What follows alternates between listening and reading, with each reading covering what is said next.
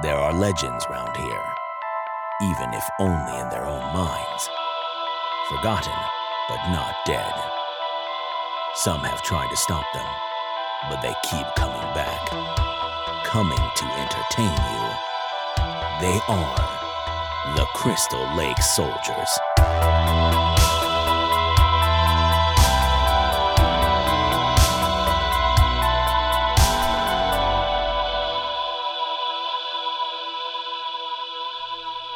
Welcome back to the Crystal Lake Soldiers podcast. My name is Isaiah. This is episode 17. Tonight I am joined by Sean. What's going on?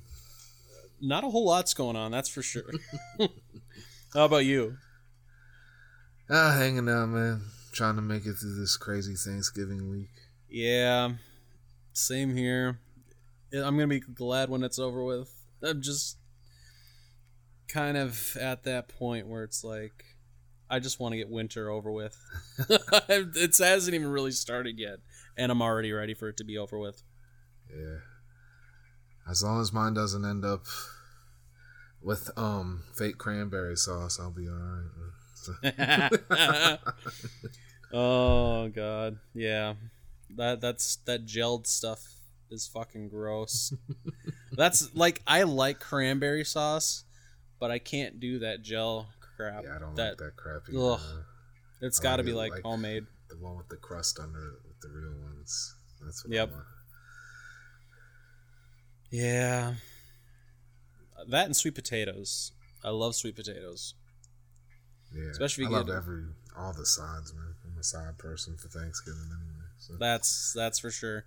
Even when I was eating meat, I didn't like turkey. And so Yeah, I was never big on it.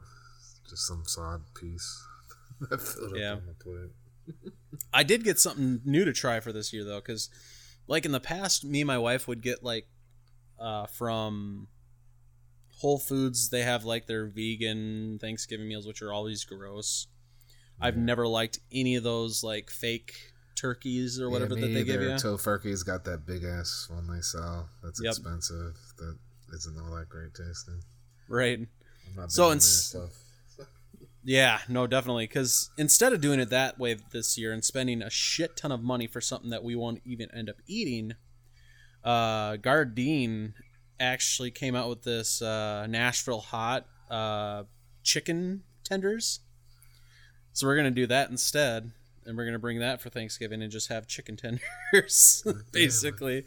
And then do that. Because those fucking things are good. Like, if you get like a good like Buffalo Ranch dipping sauce to go with those, oh, it's so good. So incredibly good. That's usually some of the best stuff. The fake chicken stuff. Yeah. Especially if you get it, like if you do it in the air fryer or if you fry it up, then it gets all crispy and stuff too. Sorry. Yeah, microwave's never the route for sure. Oh god, no, not with that. No. Need something to make it crispy. Oven or fryer, like you said. That is for sure. So that's exciting. I'm looking forward to having that. I love those things. I don't typically eat them as much, but every once in a while I like popping those suckers in and having those. Those are pretty dang good. Yeah, I'll be cooking a turkey for everybody else, but I make so many sides it won't matter. So mac and cheese and stuffing and endless amounts of food. Right. Yeah. So yeah, it's gonna be good. I'm looking forward to the sides, definitely, because I'm definitely more of a side person as well. Especially when you get like the other things, because like even like growing up, because like I was saying, I never really was big into turkey, but I would always have like the mashed potatoes, the stuffing, the rolls, and then I would get like. I like this when I was a kid. Funny enough, we never really had deviled eggs growing up, so I never really got experience to that until I was actually an adult. But those are pretty good too. I don't think I've ever seen them for Thanksgiving though, at least on our side of things anywhere I've gone. But pie though, pumpkin pie is always good. I love pumpkin pie. We always have a bunch of pies here. Dutch apple and pumpkin and cherry. I can't get my coconut custard one this year. Like, I either gotta make it myself or do without. Okay. I feel like I'm getting fatter just talking about this. Yeah. Let's turn to the food show. Guys, revamp the podcast. Yeah. Welcome to the Fat Vegan Hour. Oh, good stuff. But it is the holidays. With Thanksgiving coming up this week, we decided this week we're going to talk about a topic. We're actually going to be reviewing 2 movies tonight, and I would say they're more Thanksgiving movies. I like watching them around this time. They deal with consumerism because obviously Black Friday is right after Thanksgiving, so it's the perfect time. So we're going to be reviewing both the original Dawn of the Dead and 1986's Chopping Mall. I can't wait. I think one deals more with how obsessive people are, and the other one shows how they should all be treated. Yep. I agree 100%. So it's going to be good. This is going to be fun. I'm looking forward to this because it's been a while since we've done a review. Because we did the one review for 3 from Hell, and I definitely want to start doing more reviews. So yeah, I was ready. I think this will be good. Do Vengeance or whatever it was, and we never did. Yeah, we still need to do that. And if you're unfamiliar, we're talking about the Friday the 13th fan film Vengeance that came out about a month or 2 ago. So expect hopefully a review on that here coming up maybe shortly. I mean, with the Christmas season coming up, I think we're going to be heavily focused Christmas-wise for that season. But I would say, we'll have something coming up here for that. There, so. Yeah, something. We'll figure it out. But before we get into the review of the movies, we do have a couple pieces of news and information for things that are coming up. So to kind of kick things off, we still don't have any new information or news regarding Halloween Kills, so that'll be on standby until we start getting more information from them on that.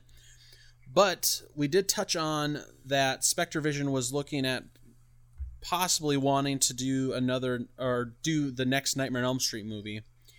Well, this week, Wes Craven's estate has put out that they are actually starting to take pitches for a new Nightmare on Elm Street movie, both possible movies and a possible HBO Max series. Yeah, that's awesome, man. I mean, I'm not big on continuing all these franchises on, but it's Nightmare on Elm Street, so of course it's exciting. Yeah. I think the TV series, actually, I'm intrigued by what they would even do with that. So, I mean, as long as they can get Robert, man. If they can get Robert for a movie, I'm 100% all in. So. Definitely. even if they made it, turned it into a way where they had Robert start, because I know this was like an idea that was going around that they could do it, where Robert starts out as Freddy, like a weaker Freddy, and then you could transition it into a new actor doing it when he gets revitalized, after the killing starts. So it could be almost like a way of passing the torch. So I think that could be an interesting way that they could go about doing it if they did it right. But there's so many possibilities with this, even with the series, because I mean you could go the whole Freddy's Nightmare route. That's what I was thinking. That would be awesome if they did something like that. Because as weird as that show got at times, it was pretty cool. So I agree. Yeah, and not only when they explored only a handful of episodes that explored Freddy's backstory. Like, they had some pretty good stories in there. So definitely. It gives a platform for, these up-and-coming horror people to work on. Like, exactly. We need more stuff like that for people to work on. Figure out the exactly. And right.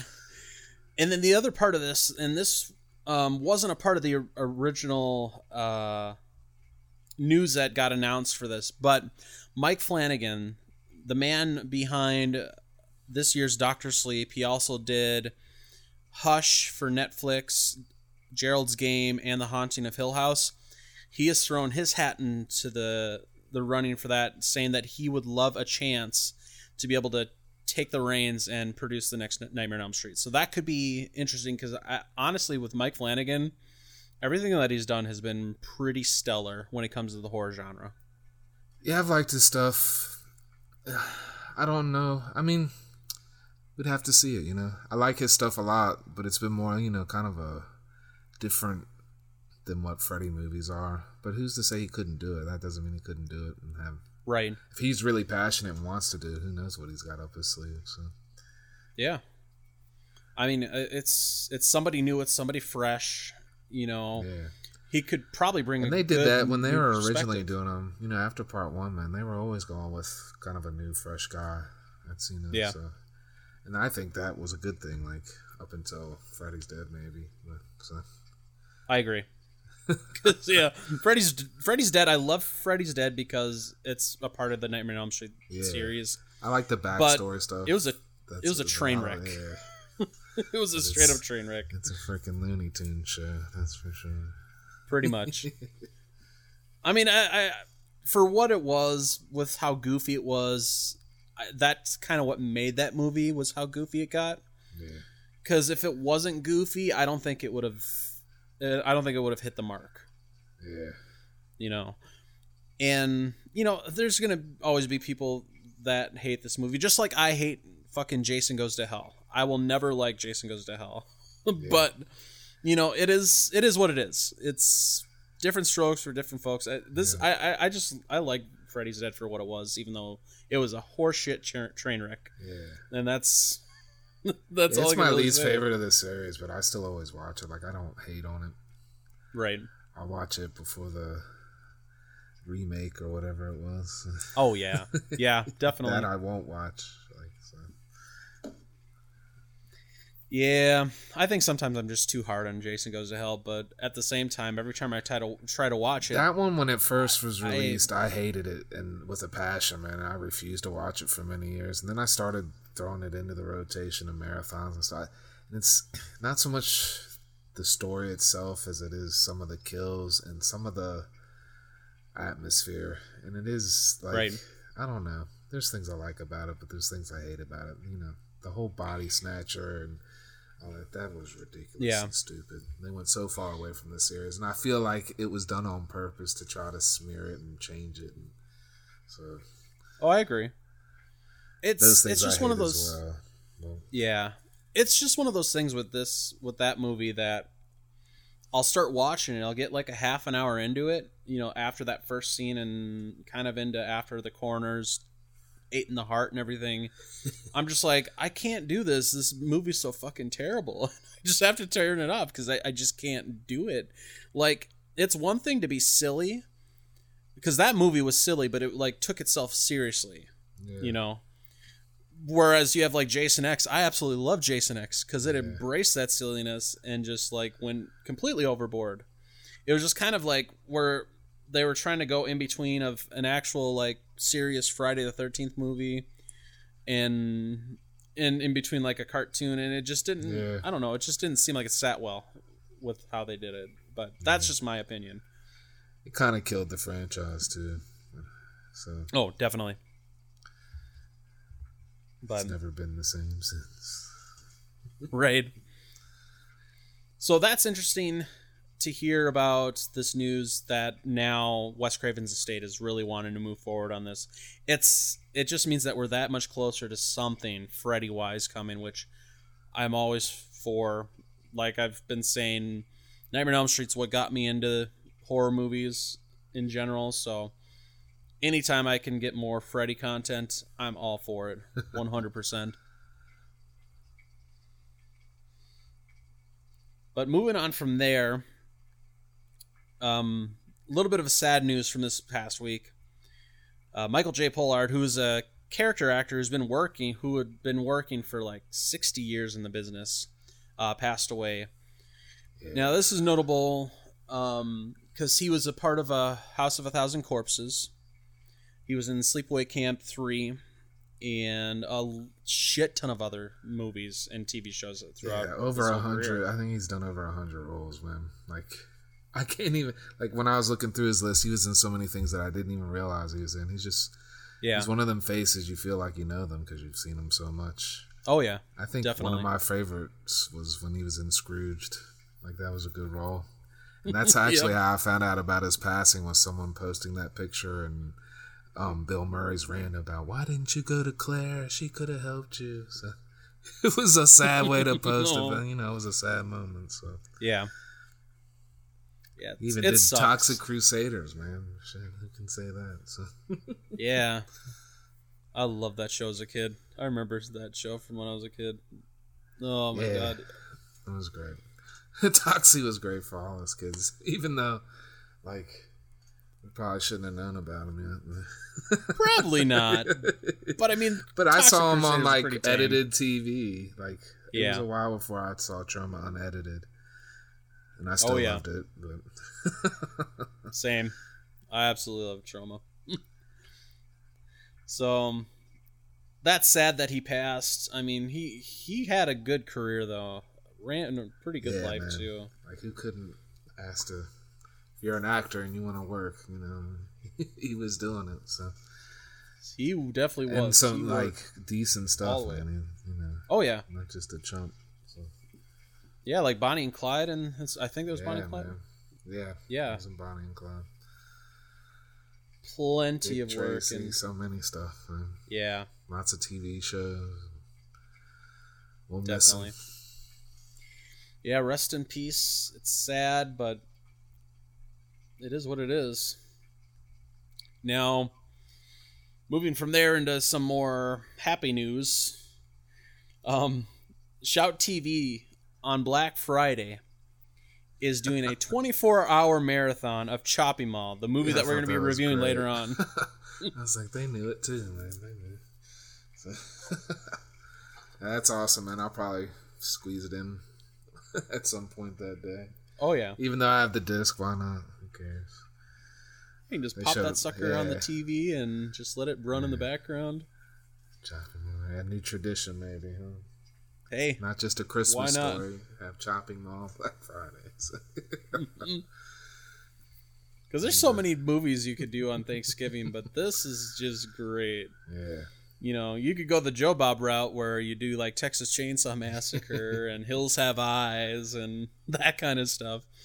And then you have this on, for Black Friday and stuff, which is great. Ingenious. Yeah. See, great minds think alike. Yeah, there you go. Man. Us and Shout TV.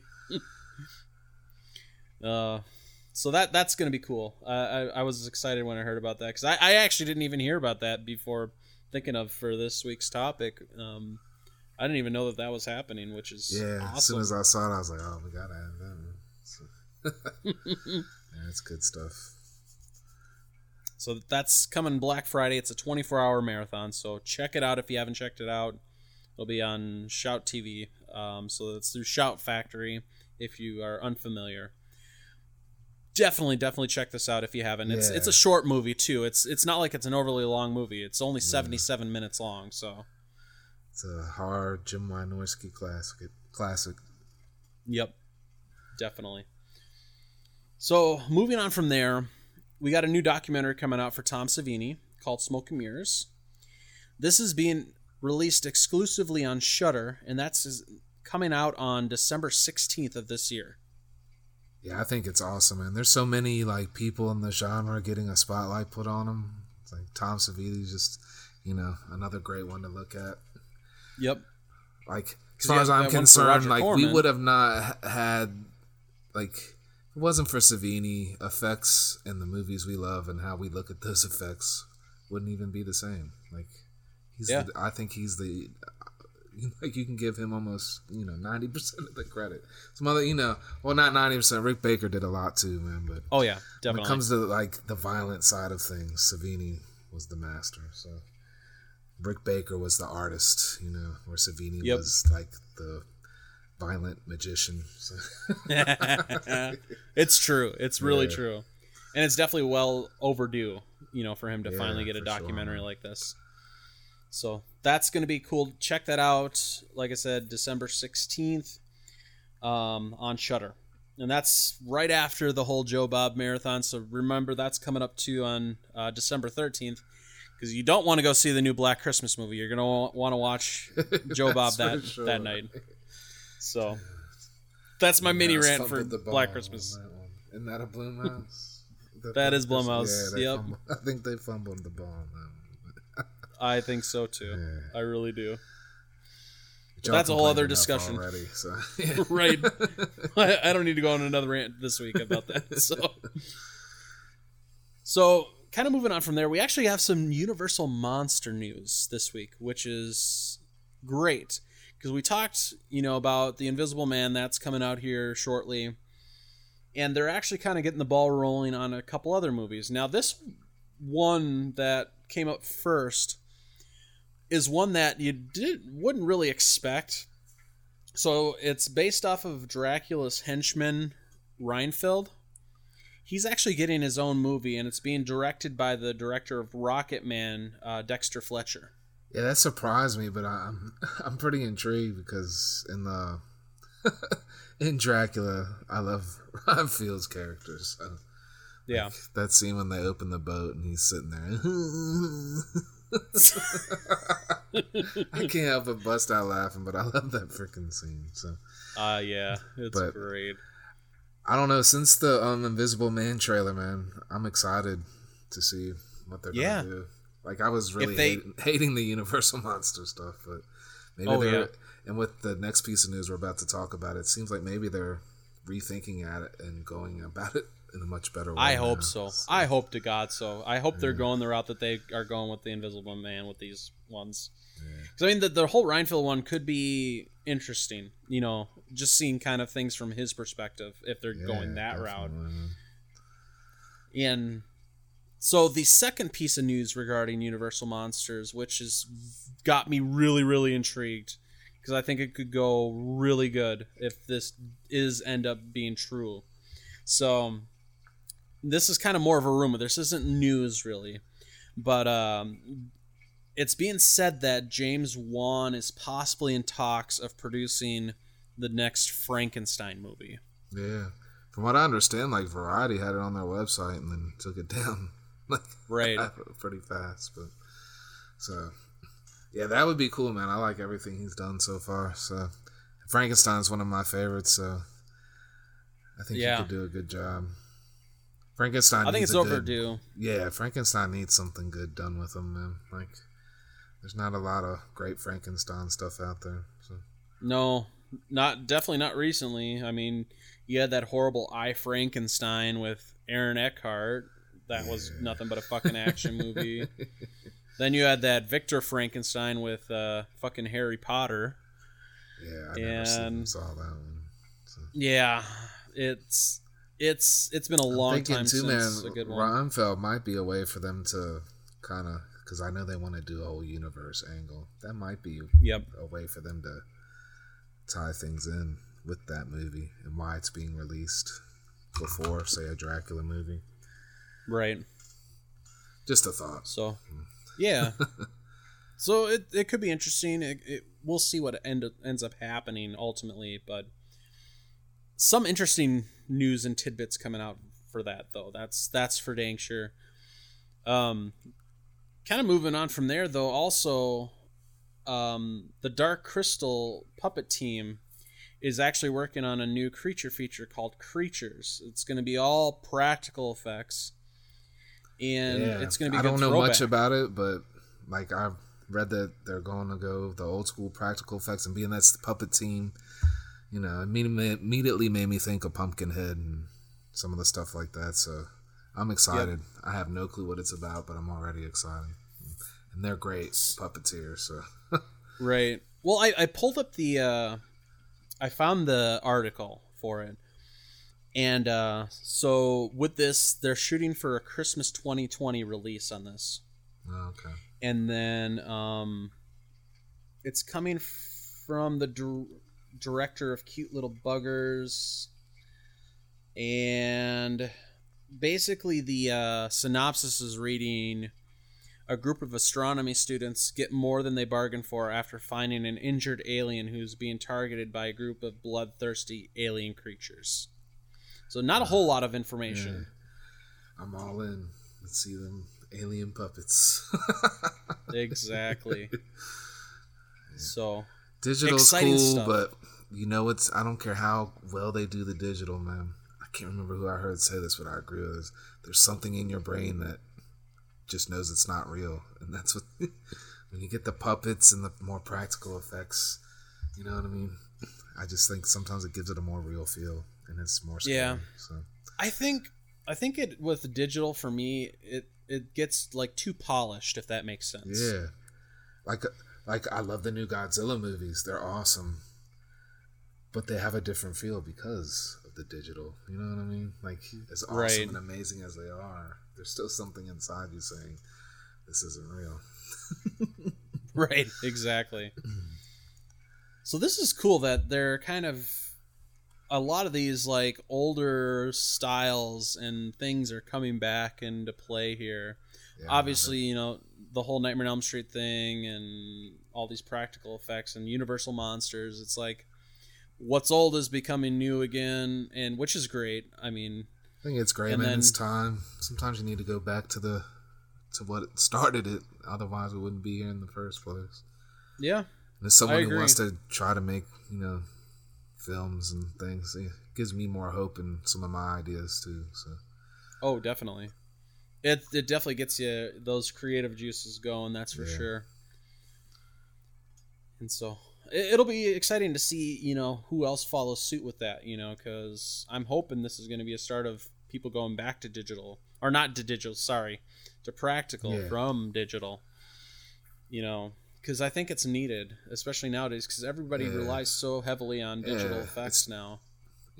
not to knock the hard work that does go into some of the digital, but I think because of the creativity behind the practical, sometimes is why they've gone away from it.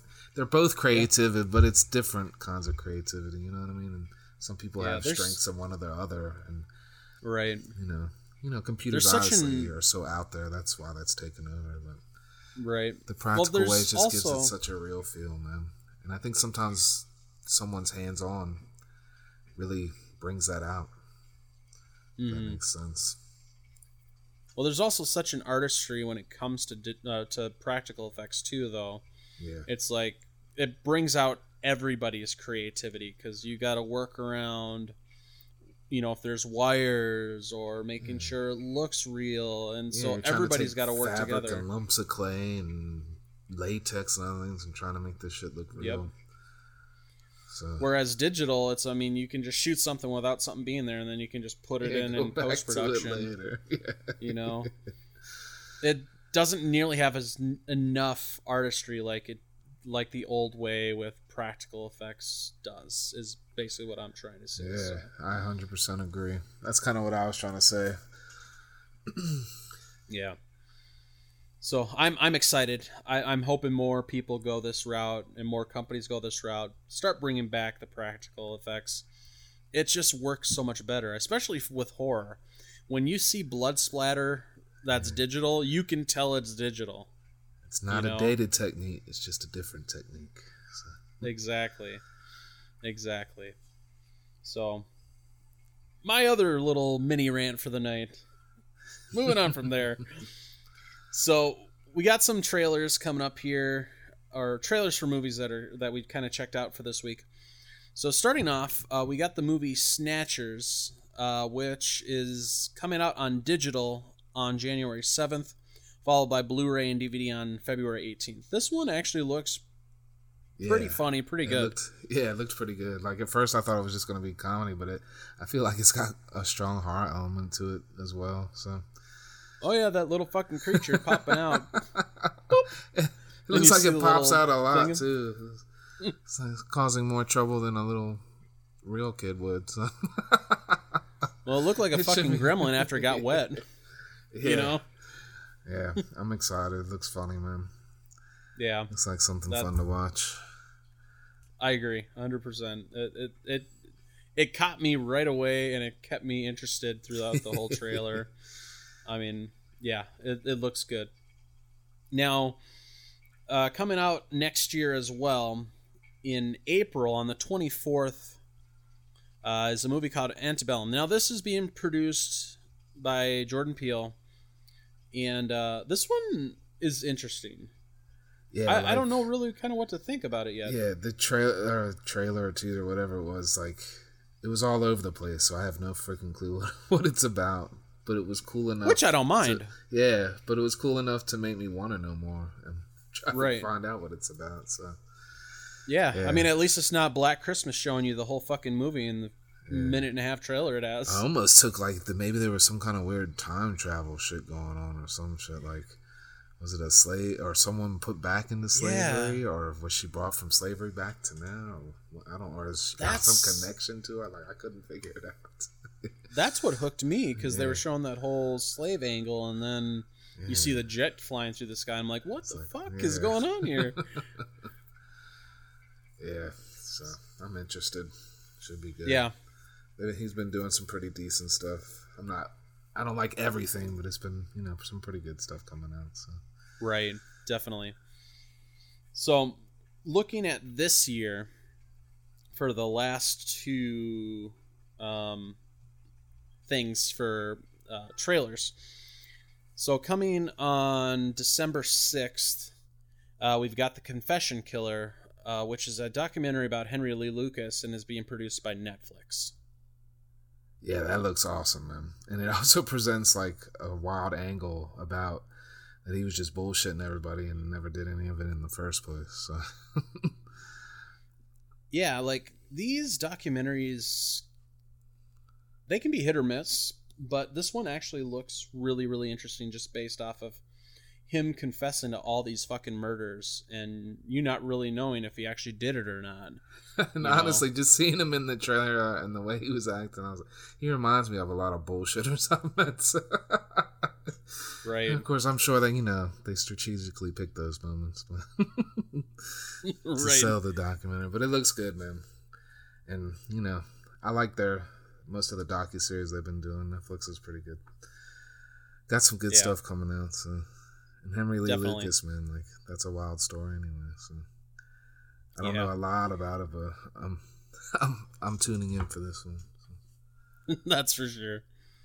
Now, the final trailer that we kind of looked at tonight was for Servant. Now, this is coming out this week, on the 28th.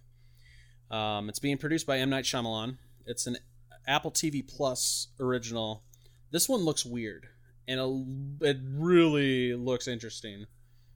Yeah, the way the baby looked freaked me out to begin with. And then when I was like, what the fuck is going on here? Yeah, then when you realize it's just a fake doll, and this woman has somehow convinced herself it's her dead child, which is insanely unhealthy. So that alone is enough to make a good movie, but then they throw in this nanny who... I don't know what the fuck she is, so. Something. Maybe she's their real child. So. Right. Who knows with M. Night Shyamalan, man. So he's hit or miss with me, but this looks pretty good. Yeah, so. I agree. So good stuff coming up here for movies and TV series and stuff to check out. So, actually, another little interesting tidbit for Servant before we move on here. That actually just got renewed for the second season before it's even released. Oh, wow. Well, I guess the people at Apple TV like it. So. Yeah, I guess so. So, good stuff coming up, and we'll have more for you, obviously, next week regarding TV shows, movies coming up. So, we will let you know. All right, so we were talking about the holiday season coming up here. Thanksgiving is this week. Black Friday, right after Thanksgiving. We already talked about the 24-hour marathon on Shout TV for Shopping Mall. But tonight we are actually going to be reviewing two movies based inside of malls, dealing with consumerism and all that. We're going to be talking about Dawn of the Dead and Shopping Mall from 1986. And actually we have Ted joining us now. Just in time That's for such a coincidence. That's such a coincidence. It's funny talking about malls because earlier today I reinstalled Dead Rising on my PS4. That's great. Totally coincidence. I didn't even know I was going to make it tonight, and now I've got the trifecta there. Yeah. It's meant to be, Ted. It's definitely meant to be.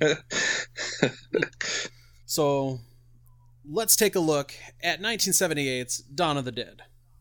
In 1968, George Romero brought us Night of the Living Dead. It became the classic horror film of its time. Now, George Romero brings us the most intensely shocking motion picture experience for all times. Dawn of the Dead. Night of the Living Dead has ended. Dawn of the Dead is here. Get that room! It gets up and kills. The people it kills get up and kill. They must be destroyed on sight. When there is no more room in hell, the dead will walk the earth. Dawn of the Dead.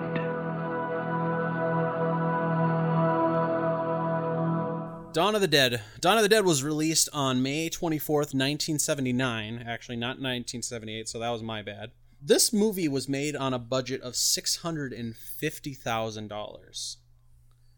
For how long, like, the extended cut is and everything, it's almost hard to believe that this movie was made for this shape. Yeah, for sure, man. And there's so with many the different amount cuts. of effects and so many things. Yeah, I've seen 2 of the cuts. Actually, well, 3 of the cuts. Yeah, it's a great movie.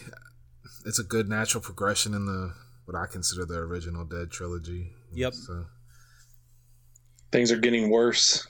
yeah. right. Started off bad in Night, worse. and things are just getting worse in Dawn. And then by That's why I the like time we the get to Day, beginning. everything is just Yeah. done. Which is my favorite. Day is my favorite. Yep, I love Dawn's Day my of the Dead. second, man. Like the first when I saw Dawn before Day, and Dawn instantly became my favorite. Right. I saw Day, if that makes sense. Nope. I actually got to see these movies. I got to see in order, and Day automatically Yeah. became my favorite after watching it because I was like, "This is exactly. freaking Each one awesome." I saw it, I was like, "Man, this is great! Oh, this is fucking great! Oh, this is like it just kept getting better." So, yeah, Dawn of the Dead is great. Some quick facts regarding the movie here. So the cast includes David Emge, Ken Foree, Galen Ross, Scott R. Reininger, and Tom Savini. Obviously directed by the man himself, George A. Romero. Just a couple little tidbits that I was kind of looking up, as getting ready for this review. So filming took place at the Monroeville Mall during the winter of 1977 and 78. So they kind of would do it, at night, obviously, when nobody was there for recording. Another little tidbit is Galen Ross actually refused to scream during the film because she felt that would just diminish, like, the strength of her character. And she told that to George Romero once when he wanted her to scream, and he never asked her to scream again. So I thought that was interesting. Yeah. Yeah. Well, it's a change of pace from Barbara and Night. Oh God, yes. Like she polar was opposites. just catatonic the whole movie, and then Yeah. just Galen Ross was a much stronger. useless. Barbara was useless in the original Night. I agree. Yeah, 100%. she was taking up space. And then the Johnny will pick me up. Johnny, I gotta find Johnny. That whole little tremble in her voice every time she talked when she was just distraught. But anyways, the last piece of trivia that I grabbed for this movie was regarding the extras, actually, because the Dead movies were very famous because extras would come out in droves to be a part of the movie.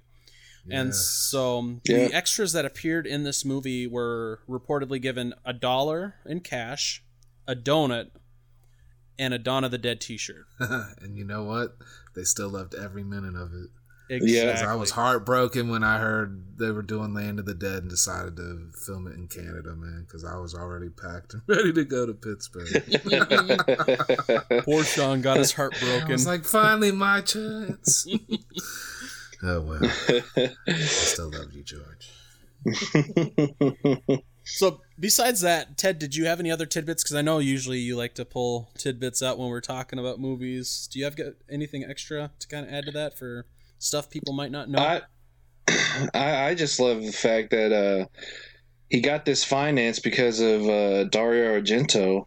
Yep. You know, Dario Argento is like, hey, let's make another one. You know, you'll have full creative control for the U.S. part, and I'll take over the European part and do what I want with that. You know, and Right. so they were like, okay. He let him come to his house and ride it and everything, dude. Yeah, yeah.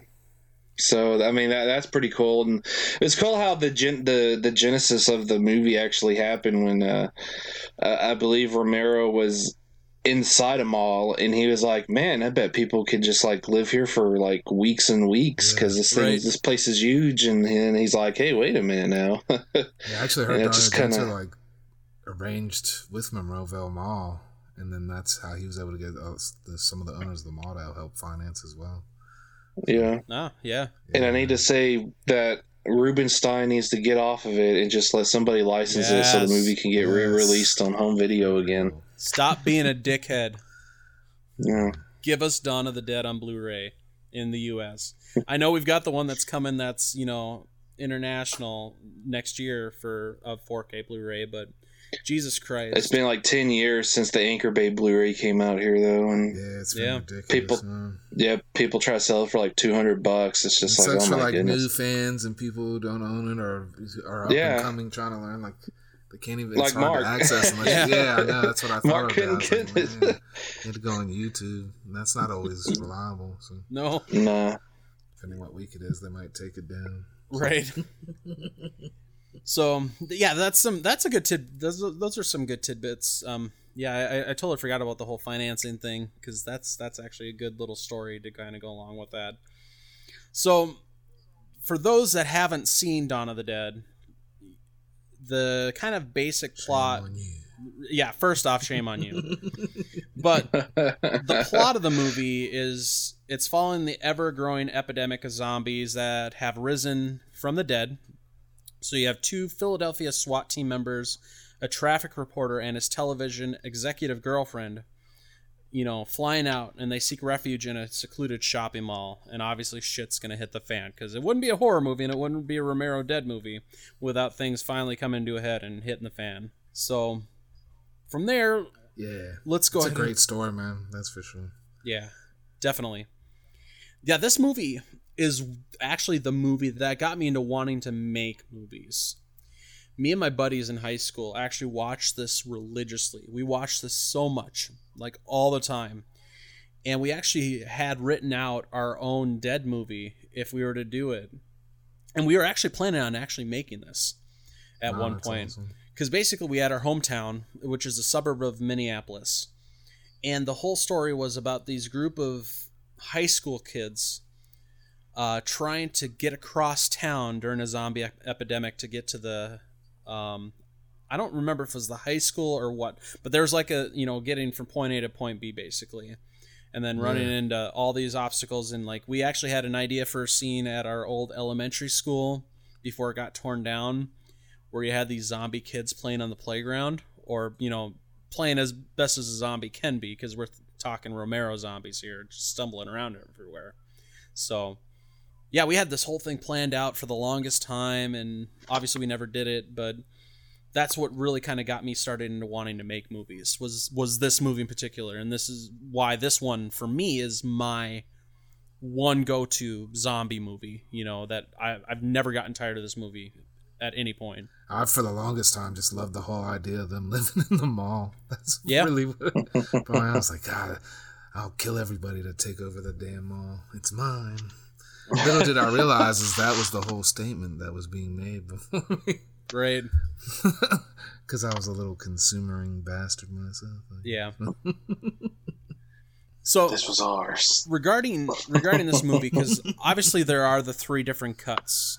Is there one of the cuts that you guys prefer over the others, and why? Theatrical, because I think the pacing is the best in it. Okay.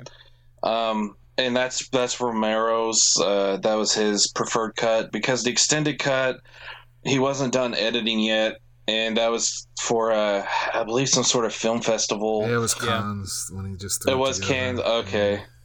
Yeah, I mean, and the extended cut's cool because you got Joe Polito in there for a small role, so you can kind of pretend that that's Rhodes at some point, I guess, But I just prefer the the theatrical, what was released over I love here, the theatrical. because I the kind pacing's of grown better. to just like the extended cut now. Yeah. Once in a while, I'll throw what I call zombie in, which is Argento's cut, just for fun, because there's actually like a little bit of extra violence, I think, in it. And I don't know. It's definitely not my favorite cut of the film, though. Right. That one's trimmed down more, and I think that's more like it's a action shorter, packed. it's faster paced, focuses more on the gore, and not the story so much. Yeah. It like skips a lot of the whole focusing on them being obsessed with the mall and wanting to keep it and loving it.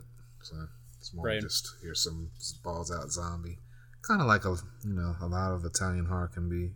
I mean, Yeah. Let's skip the story and get to the fun. Right.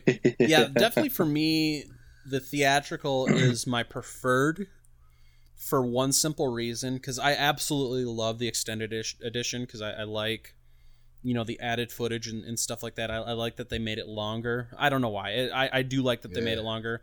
But the thing that keeps it from being my favorite cut is the music, because I absolutely love Goblin's music in the theatrical cut.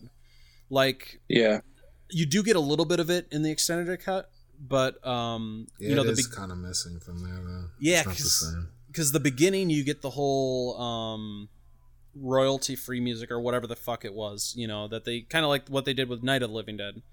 So it's kind of more that ominous like stock music that they used versus the theatrical. You had that thumping goblin theme, in the beginning, which I thought just fits so well.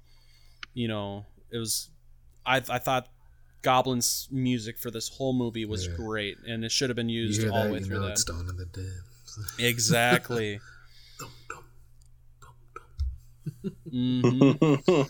So that's the only thing that keeps that. Oh yeah, the gong. You gotta have that too. A little bit of Herbert Chapel there. I love that song. That was the other thing when we were talking about back in high school making this movie.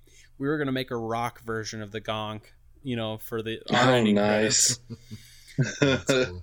And yeah, there's just a lot of things I wish we would have ended up doing like that, but it is what it is. But yeah, good memories. But yeah, Dawn of the Dead.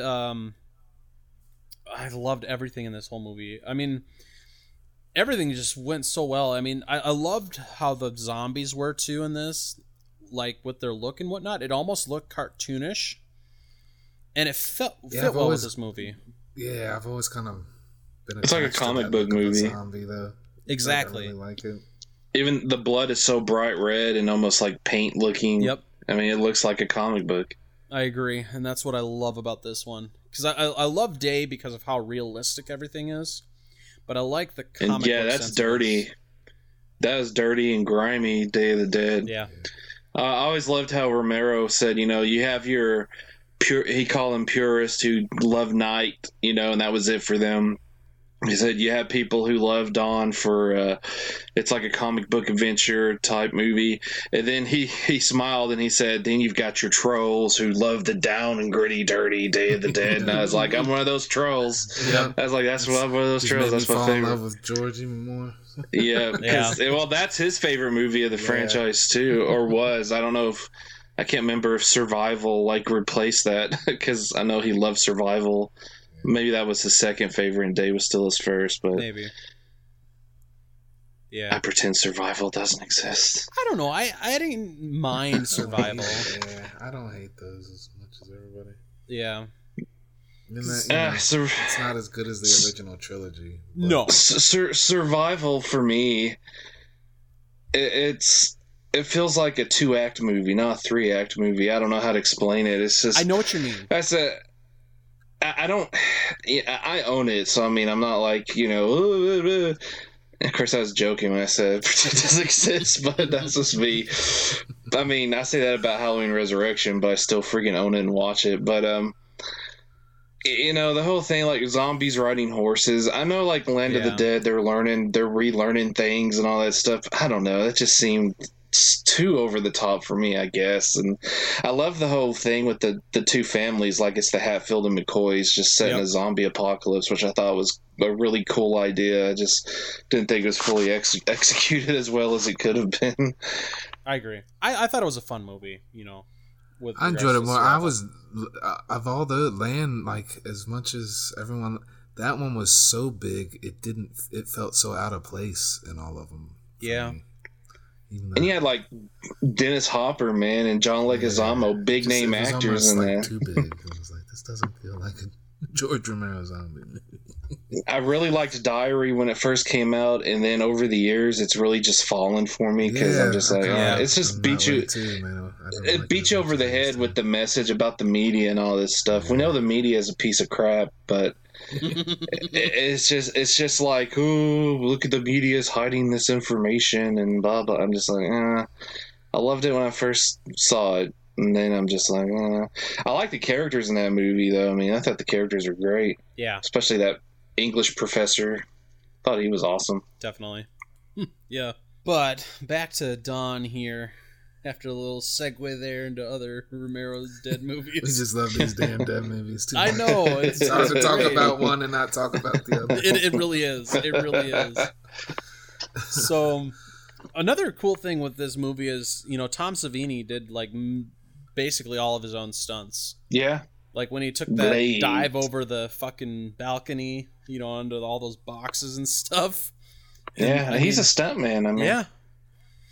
It was. So he was pulling double duty. He was doing his own stunts and, having a character in the movie. He'd already, done some work, but I guess because, going to Vietnam or whatever, his level of... He's a combat photographer. Yeah. His level which is where his special effects were from that. He was able to a whole another level, man. So. Oh, definitely. That's why his effects were so, effective because of what he saw over in Vietnam.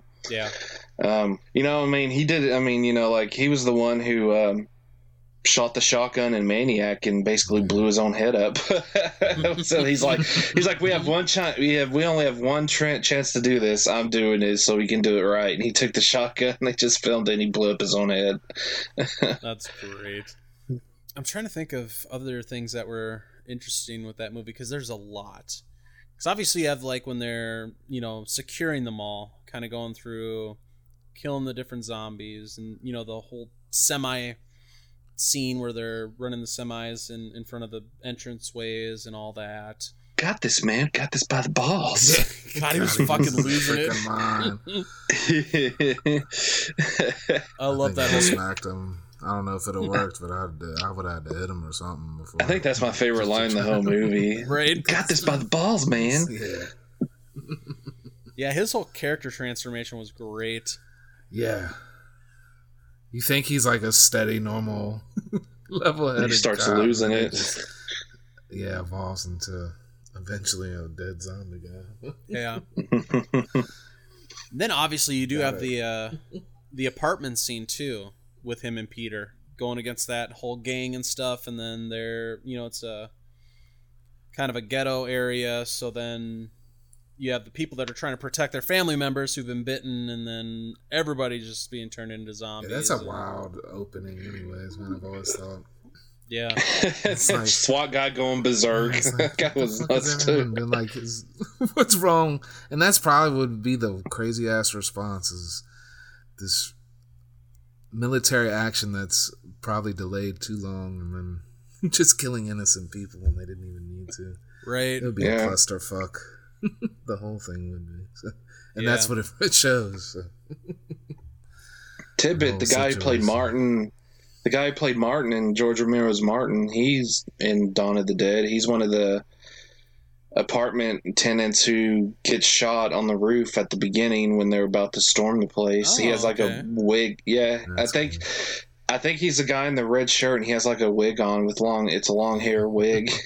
Oh wow, I didn't even realize that. Yeah. And they go with a bunch of handguns to fight the police.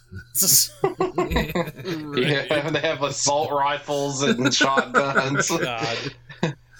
Most mismatched thing ever. Because the guy's just spouting out all these racial epithets. It's just like, come on, you little Puerto Rican, blah, blah, blah, blah. It's just Such a laughing racist because motherfucker. the guy's just losing it himself. He's just like, come on. He's just like cocking and shocking. Come on, show your little Puerto Rican. Blah, blah, blah, blah, blah. It just keeps going on and on and on. God. Yeah, it's a great movie. I mean, even now, after all these years, we're talking 40 years now, I think it still holds up pretty well for how it is. It does. If not even more so. People are so, as far as like the consumer-based idea, people are so entrenched in what they buy as their identity. I can see like people crumbling even faster. Oh yeah, than they would have then. Definitely. Like then it was an ingenious idea. Let's get in the mall and do that. Now the whole everybody's going there to try to take that shit. Like that's the last place you want to go because all the idiots are going to be there trying to take it. Exactly. Yeah, because shopping malls was basically a new idea at the time too. It wasn't like some old institution. It was just becoming a thing. I think we need to institute some robots for Black Friday. And we'll get into that here in a minute. Yes. Just so yeah, I mean, overall for Dawn, I mean, like I said, this is probably my favorite zombie movie of all time, and it's got a lot of sentimental value with regards to it getting me into wanting to make movies, and having that experience with my buddies back in high school where we watched it so much and planned out this movie and everything, even though it never happened. But it really stuck with me, with this movie and whatnot. And between, like, the thing I love about this movie is it could be scary, it could be funny, and kind of everything in between. It kind of like had a little bit of everything, and it had something for everyone, with regards to that. And that's what I absolutely loved about this movie. So with all that being said, if you were to give this one a rating, what would you rate this movie? Because I would give it 5 out of 5, personally. I'm going to give it a 4.5 out of 5, just because Day deserves the 5 for me. So. Understandable. I'm the same with Sean, because I was like, Day's my favorite, so this one's right next to it, so it's 4.5 for me. So it averages out to be about a 4.5 out of 5. It's definitely one that you should check out if you haven't checked it out before. Especially, getting ready for Black Friday. Oh, yeah, definitely. But just pay $200 for the Blu-ray, everyone. Or just watch it on YouTube for free. So it's on YouTube right now. So. Until Rubenstein gets off his fucking ass and stops being a dickhead. But that's a whole other story. That's a whole other rant. I've had enough rants for one night. It's been a ranting kind of night. Kind of. A little bit. Damn these people. So, all this to say, if you haven't seen Dawn of the Dead, you should really check it out. It's a great, great zombie movie. I think it's one that everybody should see if you've ever been a fan of anything zombie-wise, because it's one of George Romero's greatest flicks that he's made. So, kind of what helps all this crap be out in the first place, man. Exactly. Well, not all of it's crap, but most of it. Yeah. A lot of it is. It really is. So, check it out if you haven't checked it out. Now, moving along, let's go ahead and take a look at Chopping Mall. They broke into the mall for the wildest all-night party of their lives. It's dead meat. But you're never alone in the Chopping Mall. What's that? Robot blood.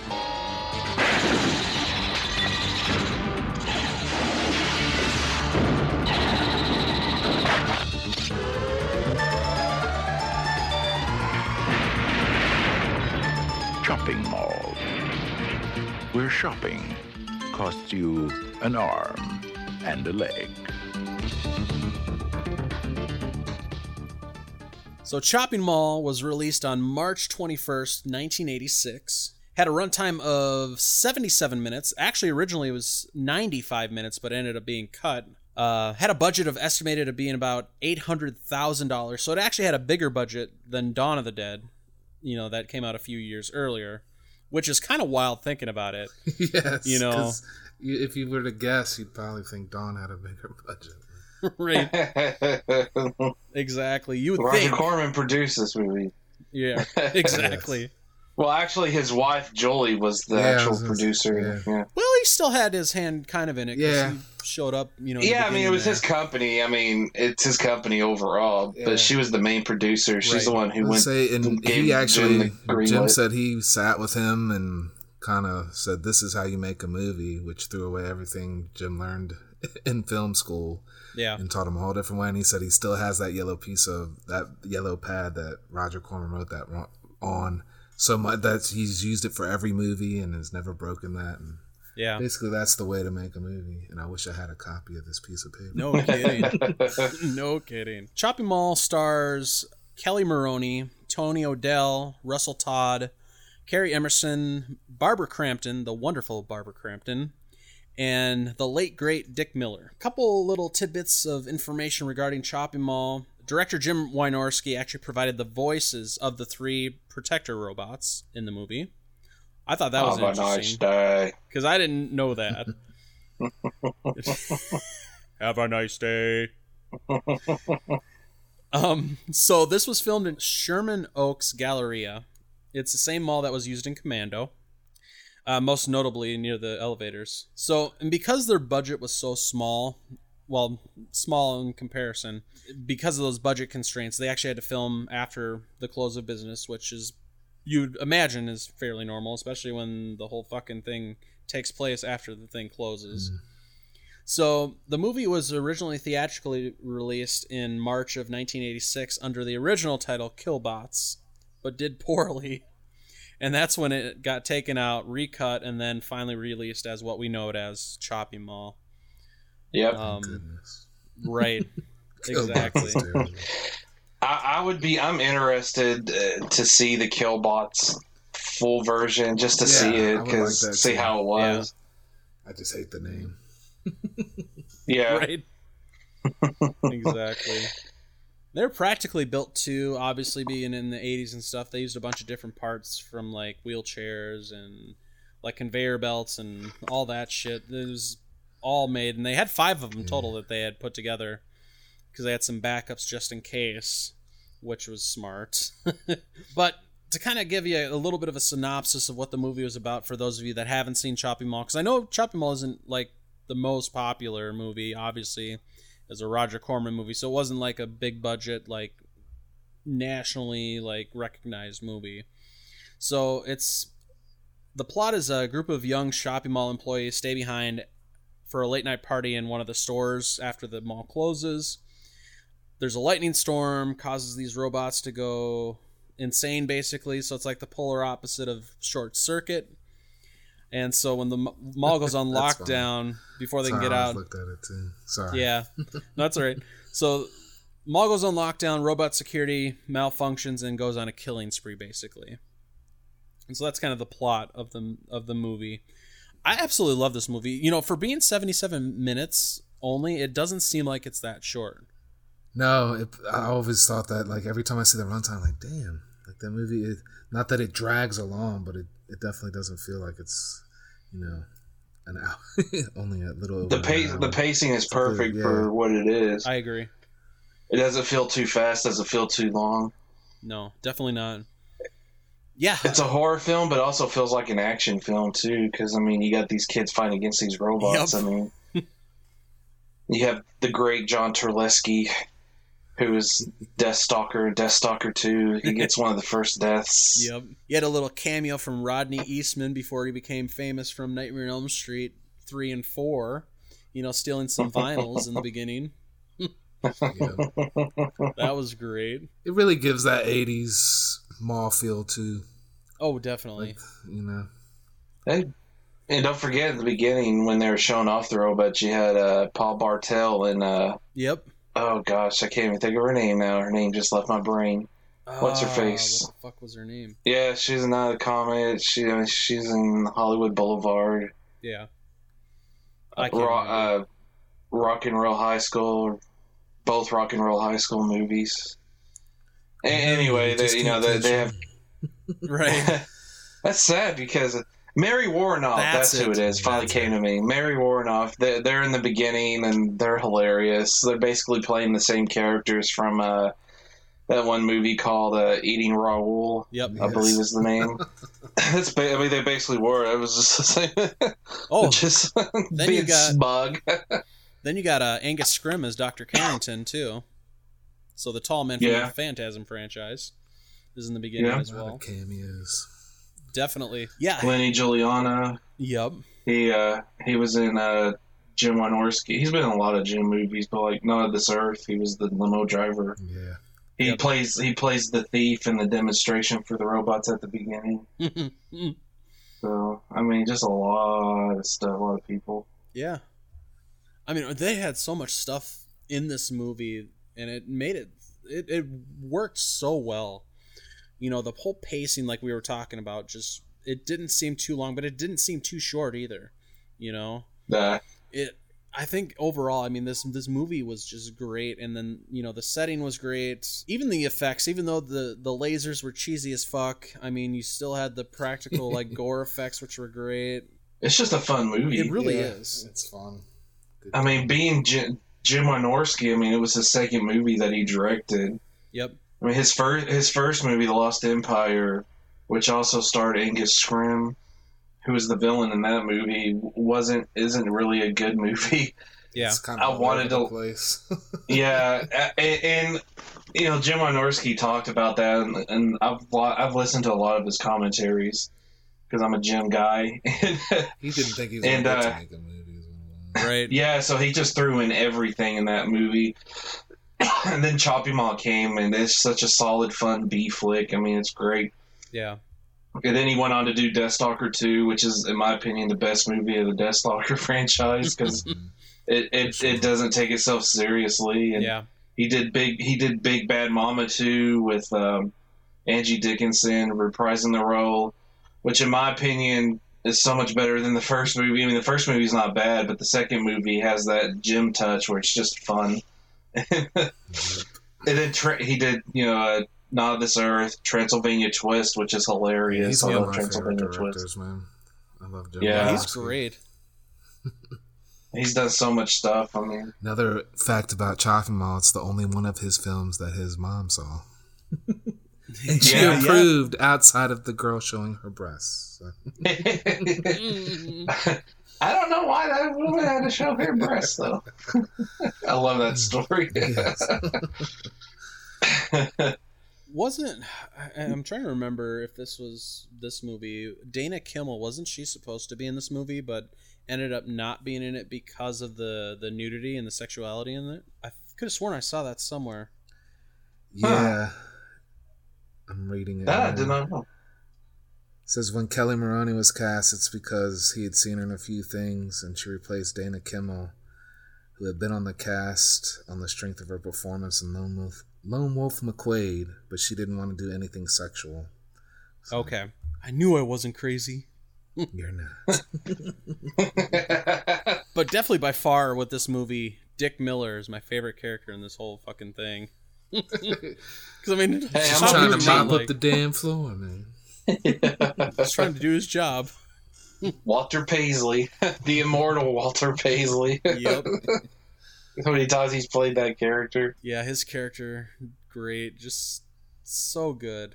Classic Dick Miller too. I mean, anytime you see Dick Miller, it's a treat, and this one is definitely no exception. His character is just awesome. Best part of the movie for me, but by far. I mean, even come on, we're on the same team. We're on the same team here. Here's my badge. Show identification, please. Poor guy gets electrocuted just for trying to do his job. I think he needed to get some new mop water, if I remember correctly. That mop water was dirty as crap.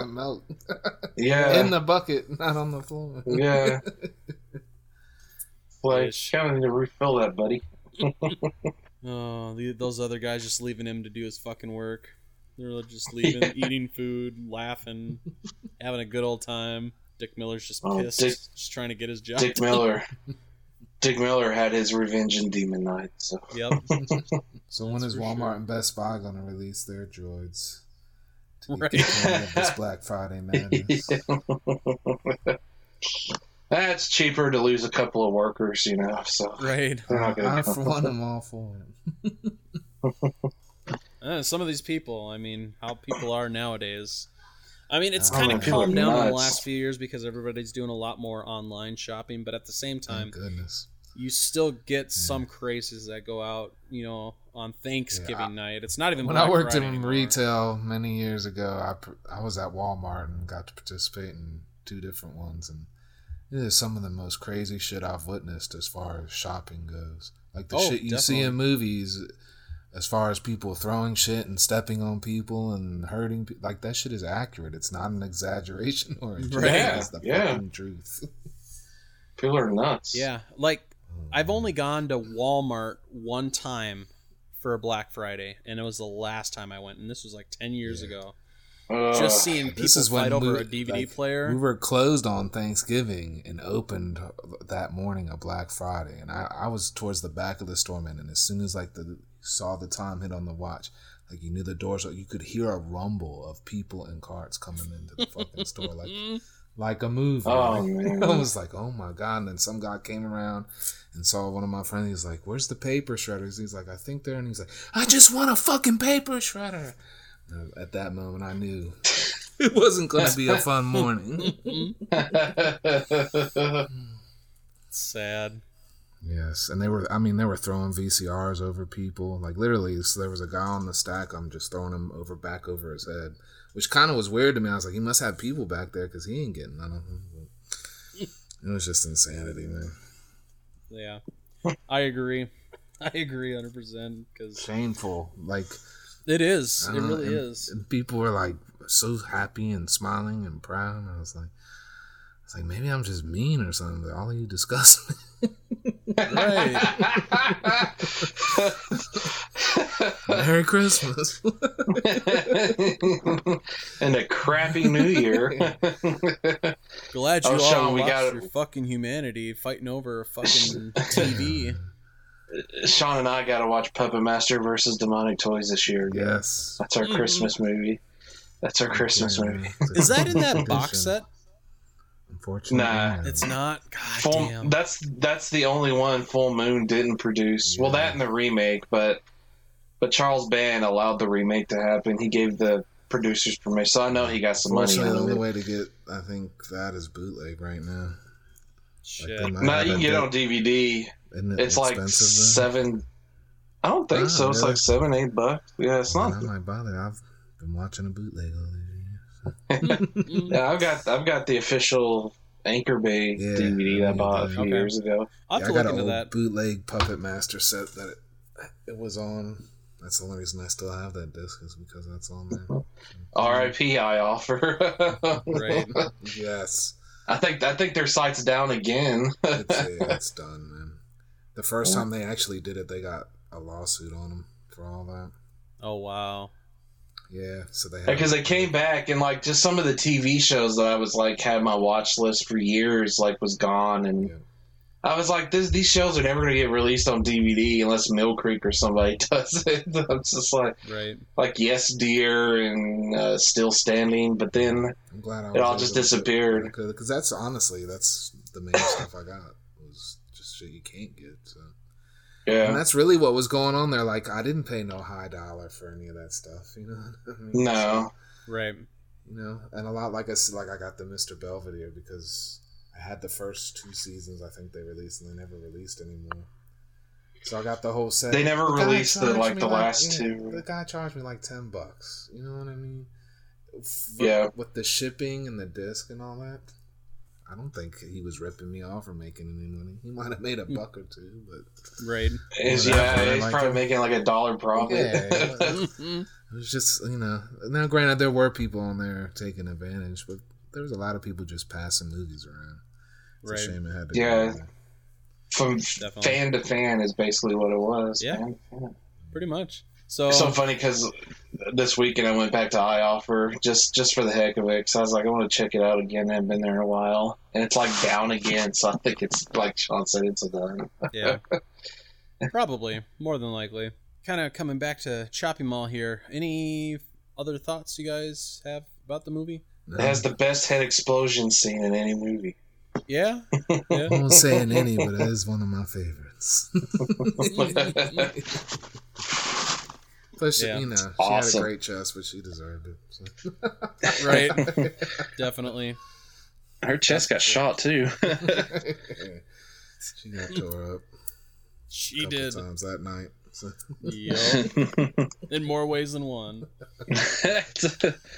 One way was fun for her. I mean, Right. So yeah, if you guys haven't checked this out yet, like we were saying earlier, Shout TV is doing a 24-hour marathon on Black Friday of this movie, so it's a perfect time to check it out. You'll have plenty of time to do it during that day.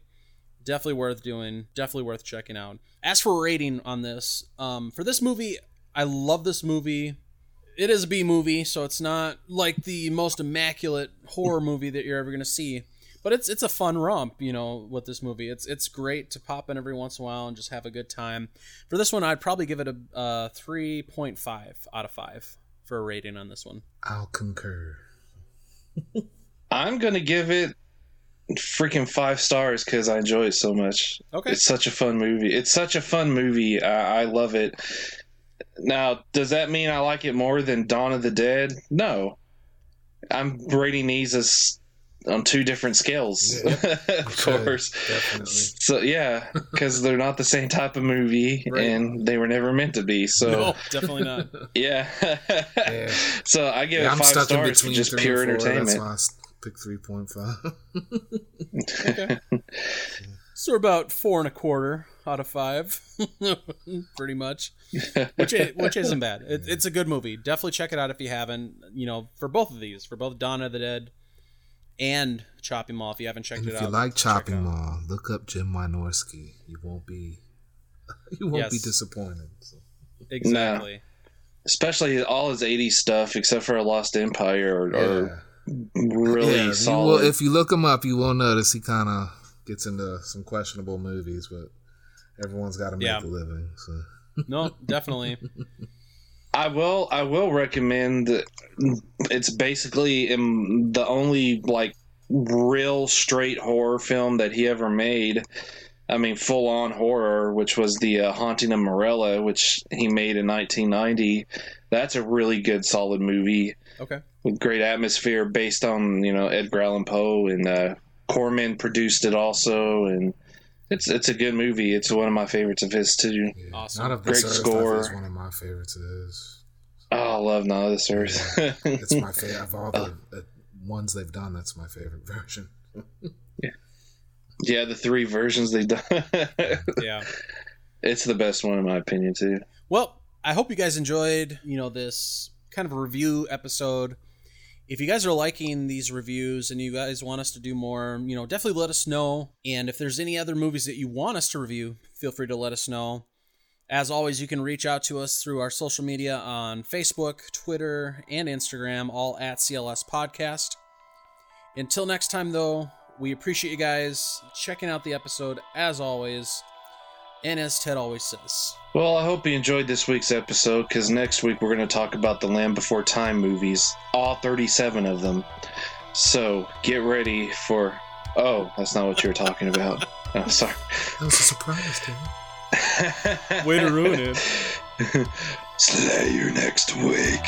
Thanks for joining us today for the CLS Podcast. Check us out at www.clspodcast.com or join in the conversation on social media with the hashtag CLS Podcast. Until next time, stay safe, campers.